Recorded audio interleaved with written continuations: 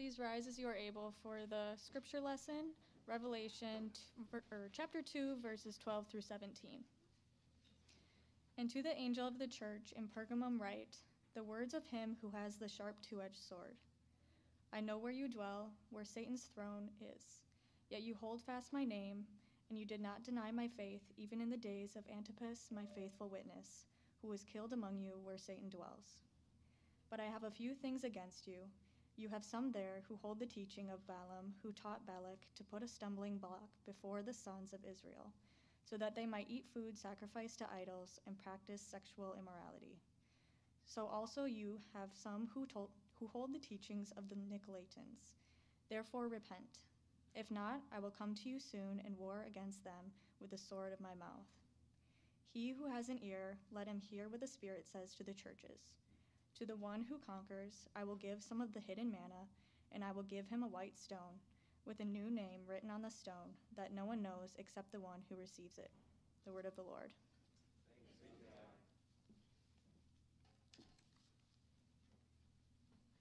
Thanks be to God. Thank you, Grace. You can be seated.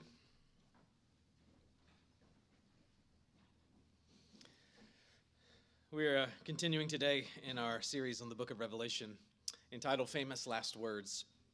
This last book of the Bible is a letter, actually, written from the Apostle John to 7 churches in first century Asia who are trying to stay faithful to Jesus in a faithless world. And these 7 churches are actually addressed individually in chapters 2 and 3, and that's where we are now, walking through those individual addresses. But we got to remember throughout this whole time, these letters are also written to us.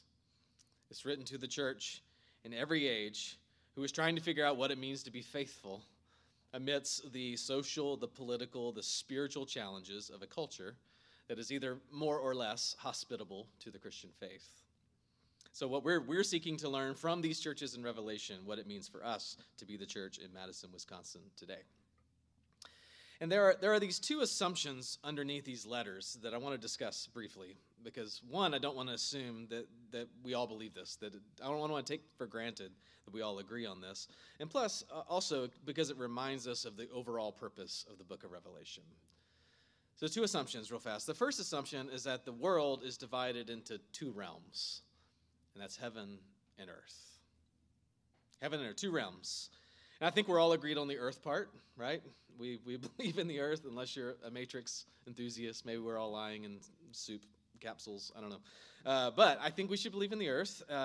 But the heaven part cannot be empirically verified. But the story of the scripture says the very first verse in the Bible has God creating 2 realms, heaven and earth. The visible realm of earth, where human beings dwell, and the invisible realm of heaven, where God dwells.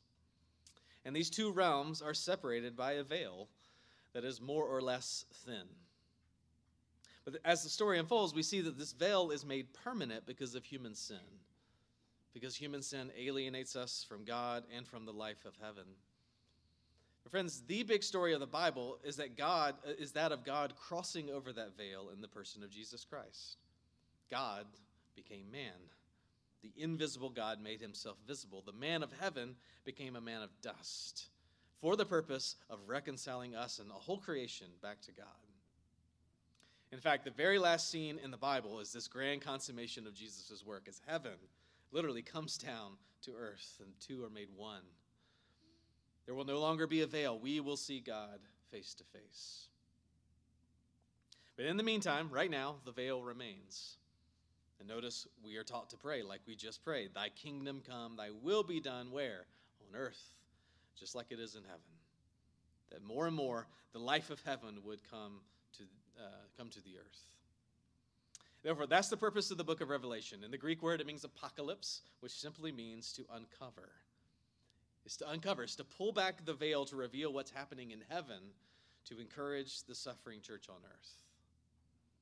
So that's the first assumption. There's a heaven and an earth, and Revelation's getting us a peek behind the veil, so to speak. And the second assumption is that the world is divided between 2 rivals. And those 2 rivals are God and Satan. Now, neither of these can be empirically verified.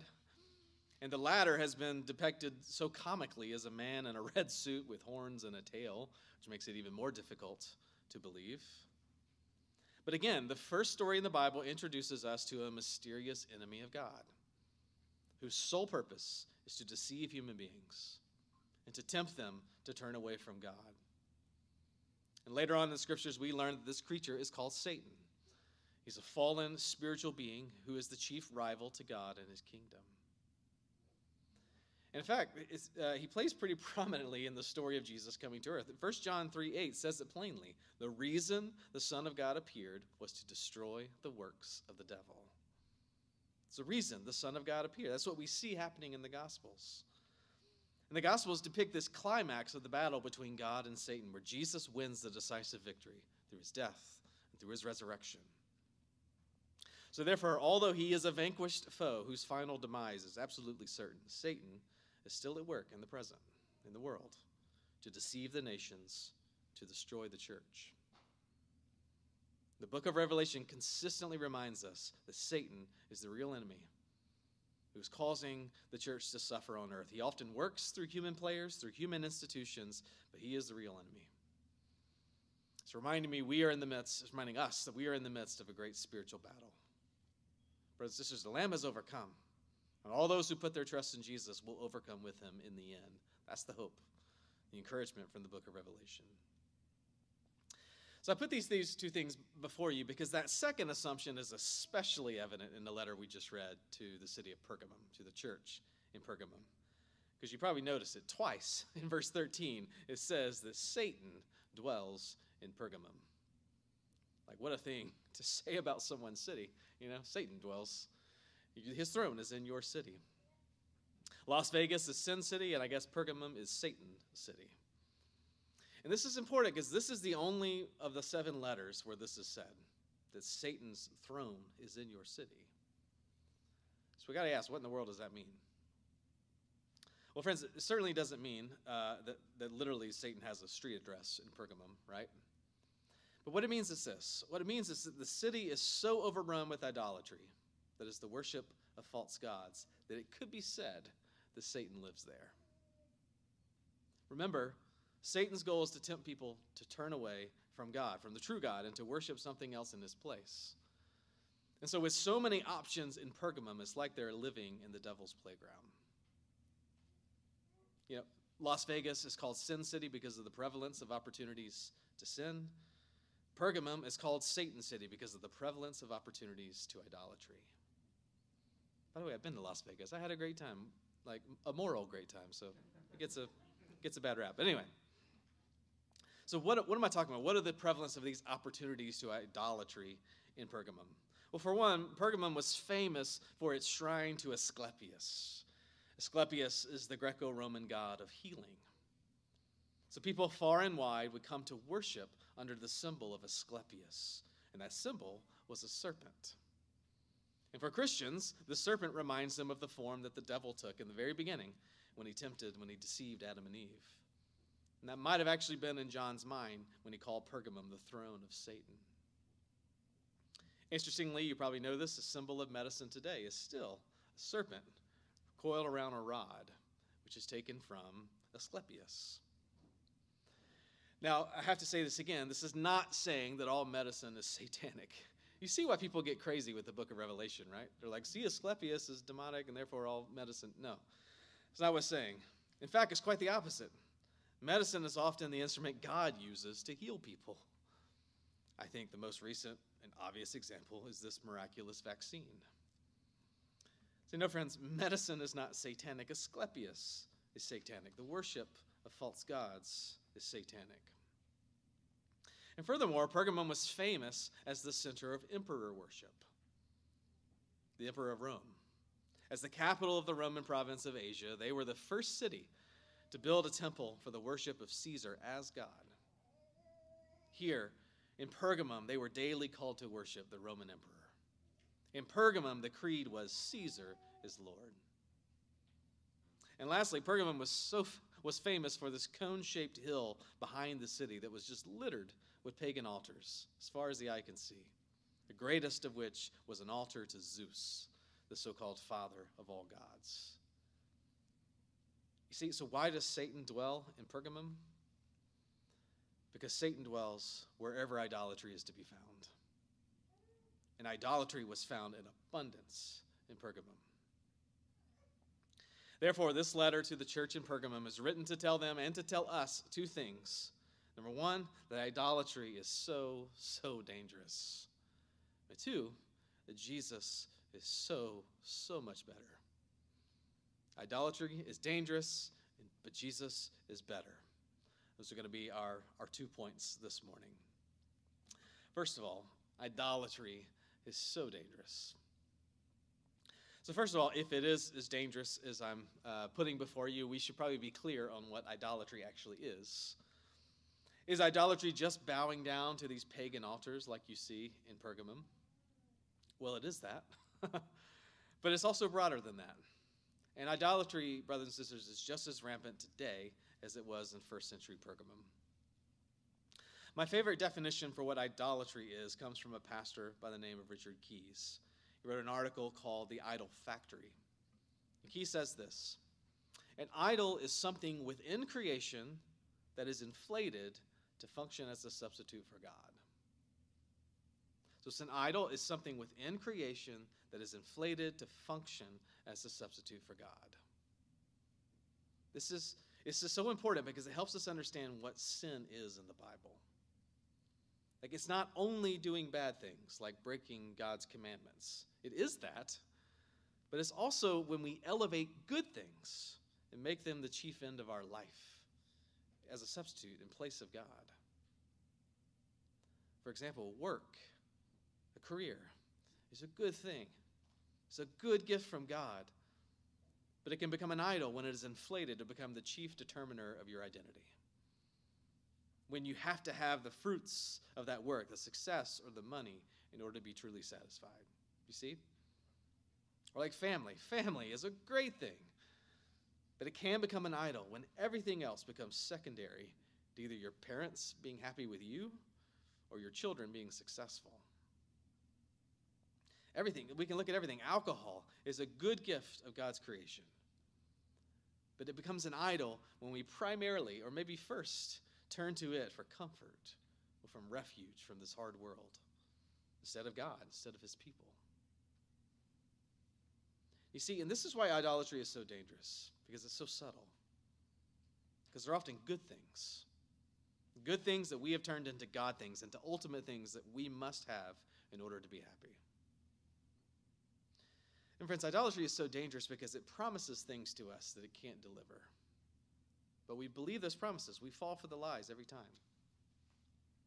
Think about it. If you place yourself, if you were a Christian in first century Pergamum, why in the world would you end up at the altar of Asclepius, the god of healing? Well, it's probably because you're sick, right? And all other remedies have not worked. And what Asclepius promises is not actually just healing. He promises control over your situation, right? You cannot control the Christian God. There are no rituals to force his hand to act on your behalf.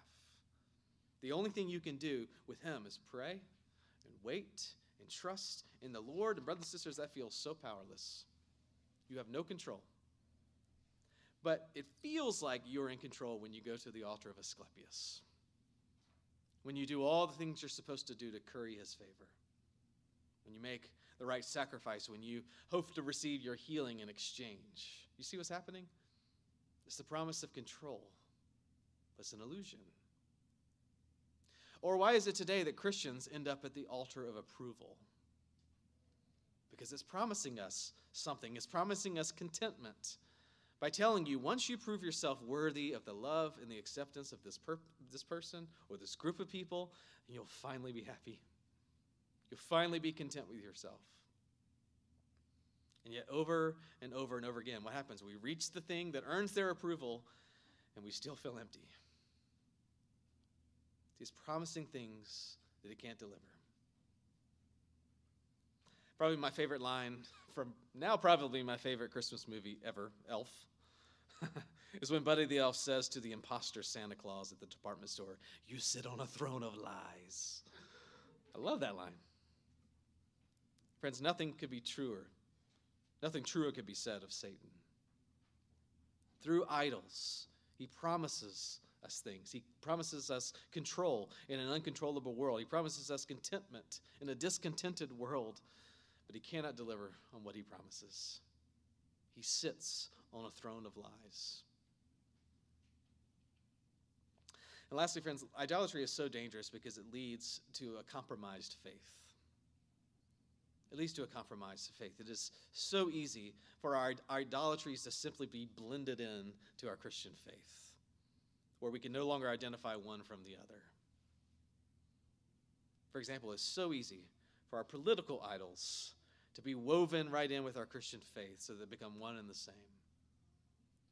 It's so easy for our American dream idol to be wedded with our Christian faith so that we end up worshiping both Jesus and money. It's so easy for our cultural idols to be melded into the Christian faith so that we remake God in our own image rather than letting him remake us into his image. You see? You sound familiar? And that's really what the letter to Pergamum is all about. John is calling out their compromised faith. He said, you've allowed the worship of God and the worship of idols to coexist. You are worshiping at the altar of Jesus and of Caesar, and you don't see it as a big deal. And Jesus says through John, this cannot be. You cannot serve two masters. But notice, friends, he commends their faith in God. In verse 13, he says, yet you hold fast my name. You did not deny my faith, even the days of Antipas, my faithful witness, who was killed among you.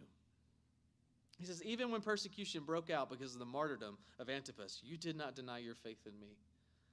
Because Pergamum has beautiful faith in Jesus. But then John says, but I have a few things against you.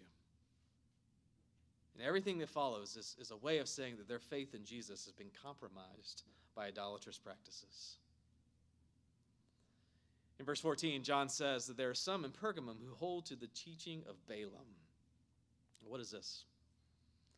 Balaam's actually an Old Testament prophet from hundreds of years before when Israel was in the wilderness, en route to the promised land. And Balaam was hired by the king of one of Israel's enemies to try to cause Israel to stumble while they were in the wilderness. And so Balaam comes up with a strategy. His idea is this: let's bring in foreign women to entice Israelite men into sexual immorality, which, surprise, worked. And not only that, these men also began to worship the false gods of these women. They fell into idolatry. And John is saying, guys, in Pergamum, you're repeating the mistake of Balaam. You're messing around with sexual immorality, with eating meat sacrificed to idols by participating in the feast at the pagan temples, but it's leading you into idolatry. And it's leading you, you may miss out on the promised land, just like that generation who all died in the wilderness. What he's saying is this is serious. It's compromising your faith. Or in verse 15, he says that some hold to the teachings of the Nicolaitans. The Nicolaitans were false teachers in the same vein of Balaam, who taught that it was okay for Christians to mix the worship of God with participation in the idolatrous culture. The Nicolaitans are saying it's not a big deal. As long as you know that God is the only true God, do whatever you want. They would say, everybody does it. This is just what you have to do to get by in Pergamum, to not rock the boat, to blend in, and not cause a fuss. This is how you avoid persecution. Just sacrifice to God on Sunday and to Caesar on Monday. It's not a big deal. And John is saying it is a big deal. Because you're not just worshiping at a pagan throne, you're worshiping at Satan's throne. You're playing around where Satan dwells. He's saying, wake up to the danger of idolatry. In our on-ramp community group that we hold here at ResPres, which is, I guess, a sort of a plug for it. If you're new, you should come to this.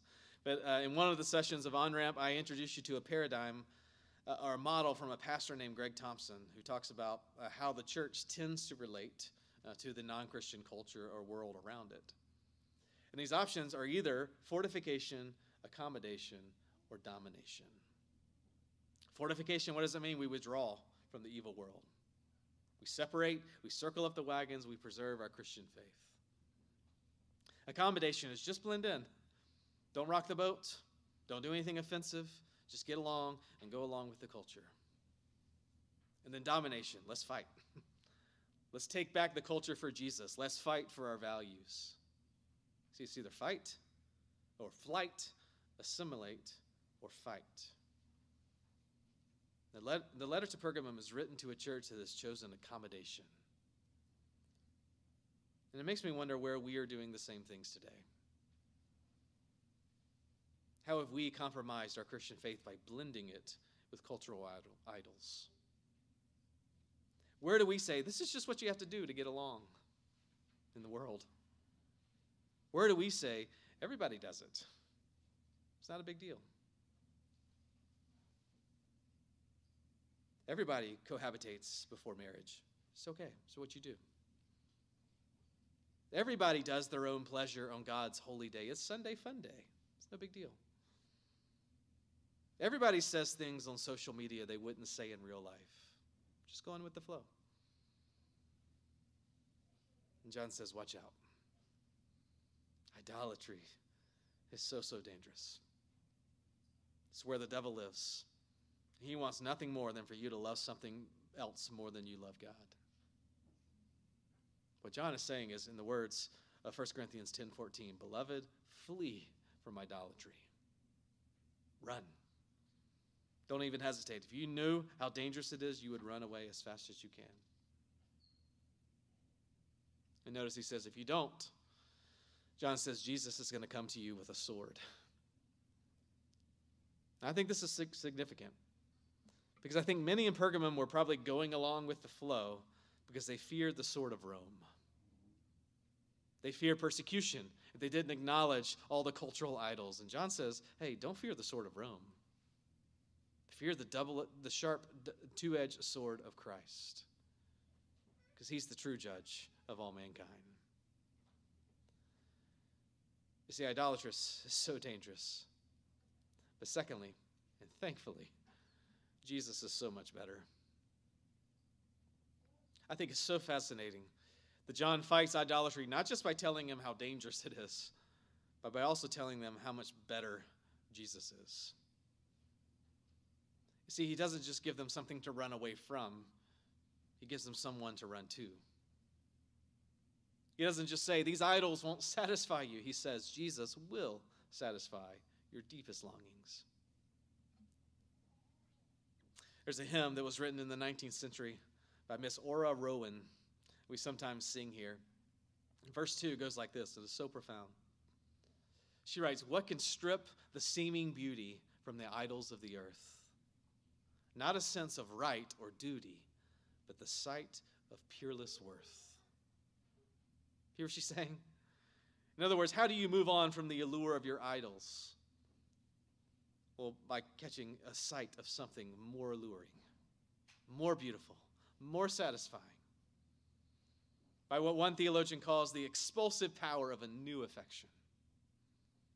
She's saying you will never cast off your idols until you find something better. And that something better is Christ. John communicates that Jesus is better by using two images. One, hidden manna, and a white stone. Look at verse 17. He who has an ear, let him hear what the Spirit says to the churches. To the one who conquers, I will give some of the hidden manna, and I will give him a white stone with a new name written on the stone that no one knows except the one who receives it. Now, what in the world is the hidden manna? Well, remember, John already earlier took us back to the time of Balaam, to the time when Israel was wandering in the wilderness. And manna was this mysterious bread that came down from heaven every day to feed and satisfy the people of God. It was their daily bread. It was enough to satisfy their hunger while they sojourned towards the promised land. So in other words, what is the alternative to this temptation to feast on the food of the pagan festivals? Is to be satisfied with God's provision, with the bread that he provides from heaven. And then in the Gospel of John, Jesus says that manna in the wilderness was a giant sign pointing to him. Listen to John 6, Verse 32, 35. Jesus then said to them, "Truly, truly, I say to you, it was not Moses who gave you the bread from heaven, but my Father gives you the true bread from heaven. For the bread of God is the one who comes down from heaven and gives life to the world." And they said to him, "Sir, give us this bread always." And Jesus said to them, "I am the bread of life. Whoever comes to me shall not hunger. Whoever believes in me shall never thirst." Brothers and sisters, Jesus is the bread that came down from heaven that satisfies the deepest hunger of the world. Our hunger for love, for belonging, for status, for forgiveness, for redemption. He is the one who refused the lies of the devil. He refused to bow the knee to the idols of the world. He is the one whose faith was never compromised, whose heart was never divided between God and lesser loves, and he is the one who gives life to the world. This manna is hidden, notice, because the world does not see it.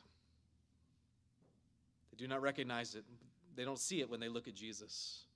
Remember, he came to his own, and his own people did not recognize him. But Christians have bread that the world knows not of. They have a spiritual union with Christ himself that is experienced by faith now and one day by sight when he returns. And he brings us into the wedding supper of the Lamb. And friends, oh, the satisfaction that day will bring. See, the hidden manna is Christ in all of his fullness. And the second image is that of a white stone. Now, there are several interpretations of what in the world this means, but I promised you in the book of Revelation not just to give you all the options, but to tell you what I think it means. So, in context, I think this is the best interpretation. There was this custom of giving guests who were invited to a feast a white stone with their name written on it, like it was a ticket of admission. This is what got you in to the party. And I think this is so significant in Pergamum because if the Christians are really going to abstain from these idolatrous feasts, it's going to come at a great cost. It's going to come at significant social and economic cost because not only are you missing out on the fun of what happens at these parties, but you're missing out on the center of social life. You're missing out on where business transactions get made in these pagan feasts, at these temples. You are now on the outside looking in. Before long, it's probable that Christians would no longer receive the white stones as invitations to the feast. What John says is this: brothers and sisters, you are not missing out on the true feast at all. Because Christ has given you a white stone with his very name on it. This is the name that gets you into the party of parties. This is the name that opens the doors into the greatest feast the world has ever known. Notice you are given Christ's ticket with his name on it. It doesn't have your name. It doesn't have your sins, your past, your reputation. That's your old name. You are given a new name and therefore a new status, which is in Christ. And I think this is such a beautiful picture of what faith actually means. That Jesus takes everything that belongs to your name, your sins, and he gives you everything that belongs to his name. His righteousness, his forgiveness, his victory even over death itself.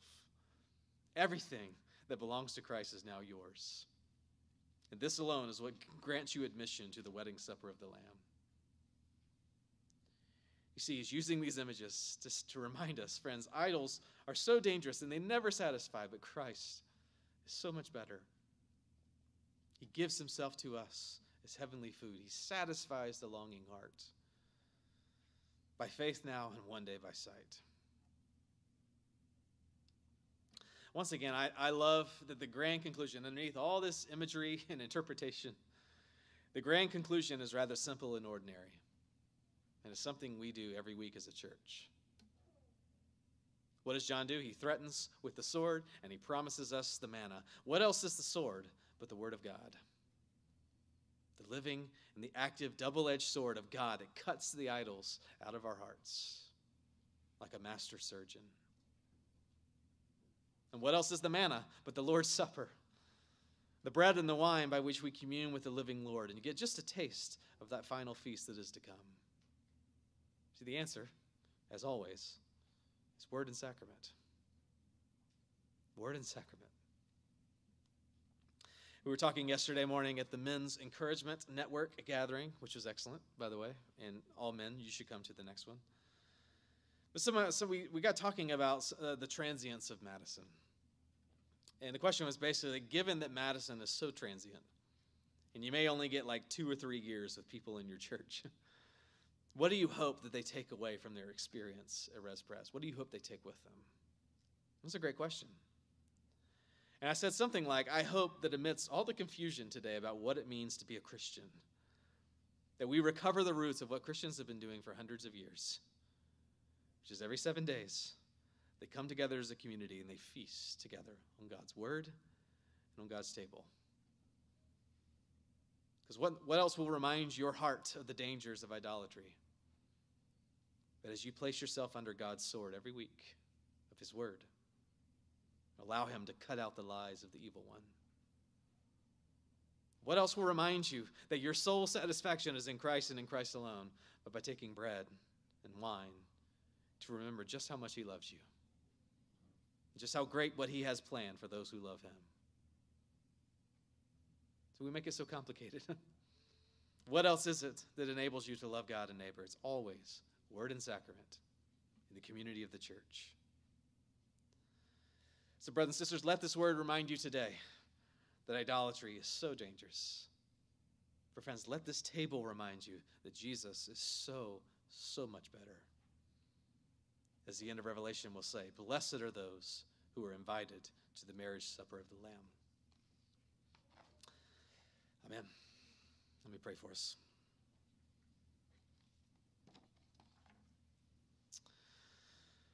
Father, we are hungry beings. That's what it means to be a human being, is to have a hunger for satisfaction. Lord, we look for it in so many places. Lord, open our eyes today to see the danger of the idols that surround us, on the ways we are attempting to blend even our idols with our faith in you. Lord, help us. Help us to flee, to run from idolatry. But Lord, help us to run even faster to you, the bread of life which comes down. Lord, help us to know that by feeding on you by faith, by taking you into our very souls, by having union with you, help us to believe already and not yet that you are our soul's satisfaction. Give us a taste even at this table. Lord, it may be unsatisfying. It's just a taste. It's just a little piece of bread. Lord, set our hearts on that feast that is to come, when we will actually reach our home. We will actually be at peace. We will dwell with you. We will find our soul's deepest satisfaction. Lord, set our hope, set our sights on that. We ask in the name of Christ. Amen.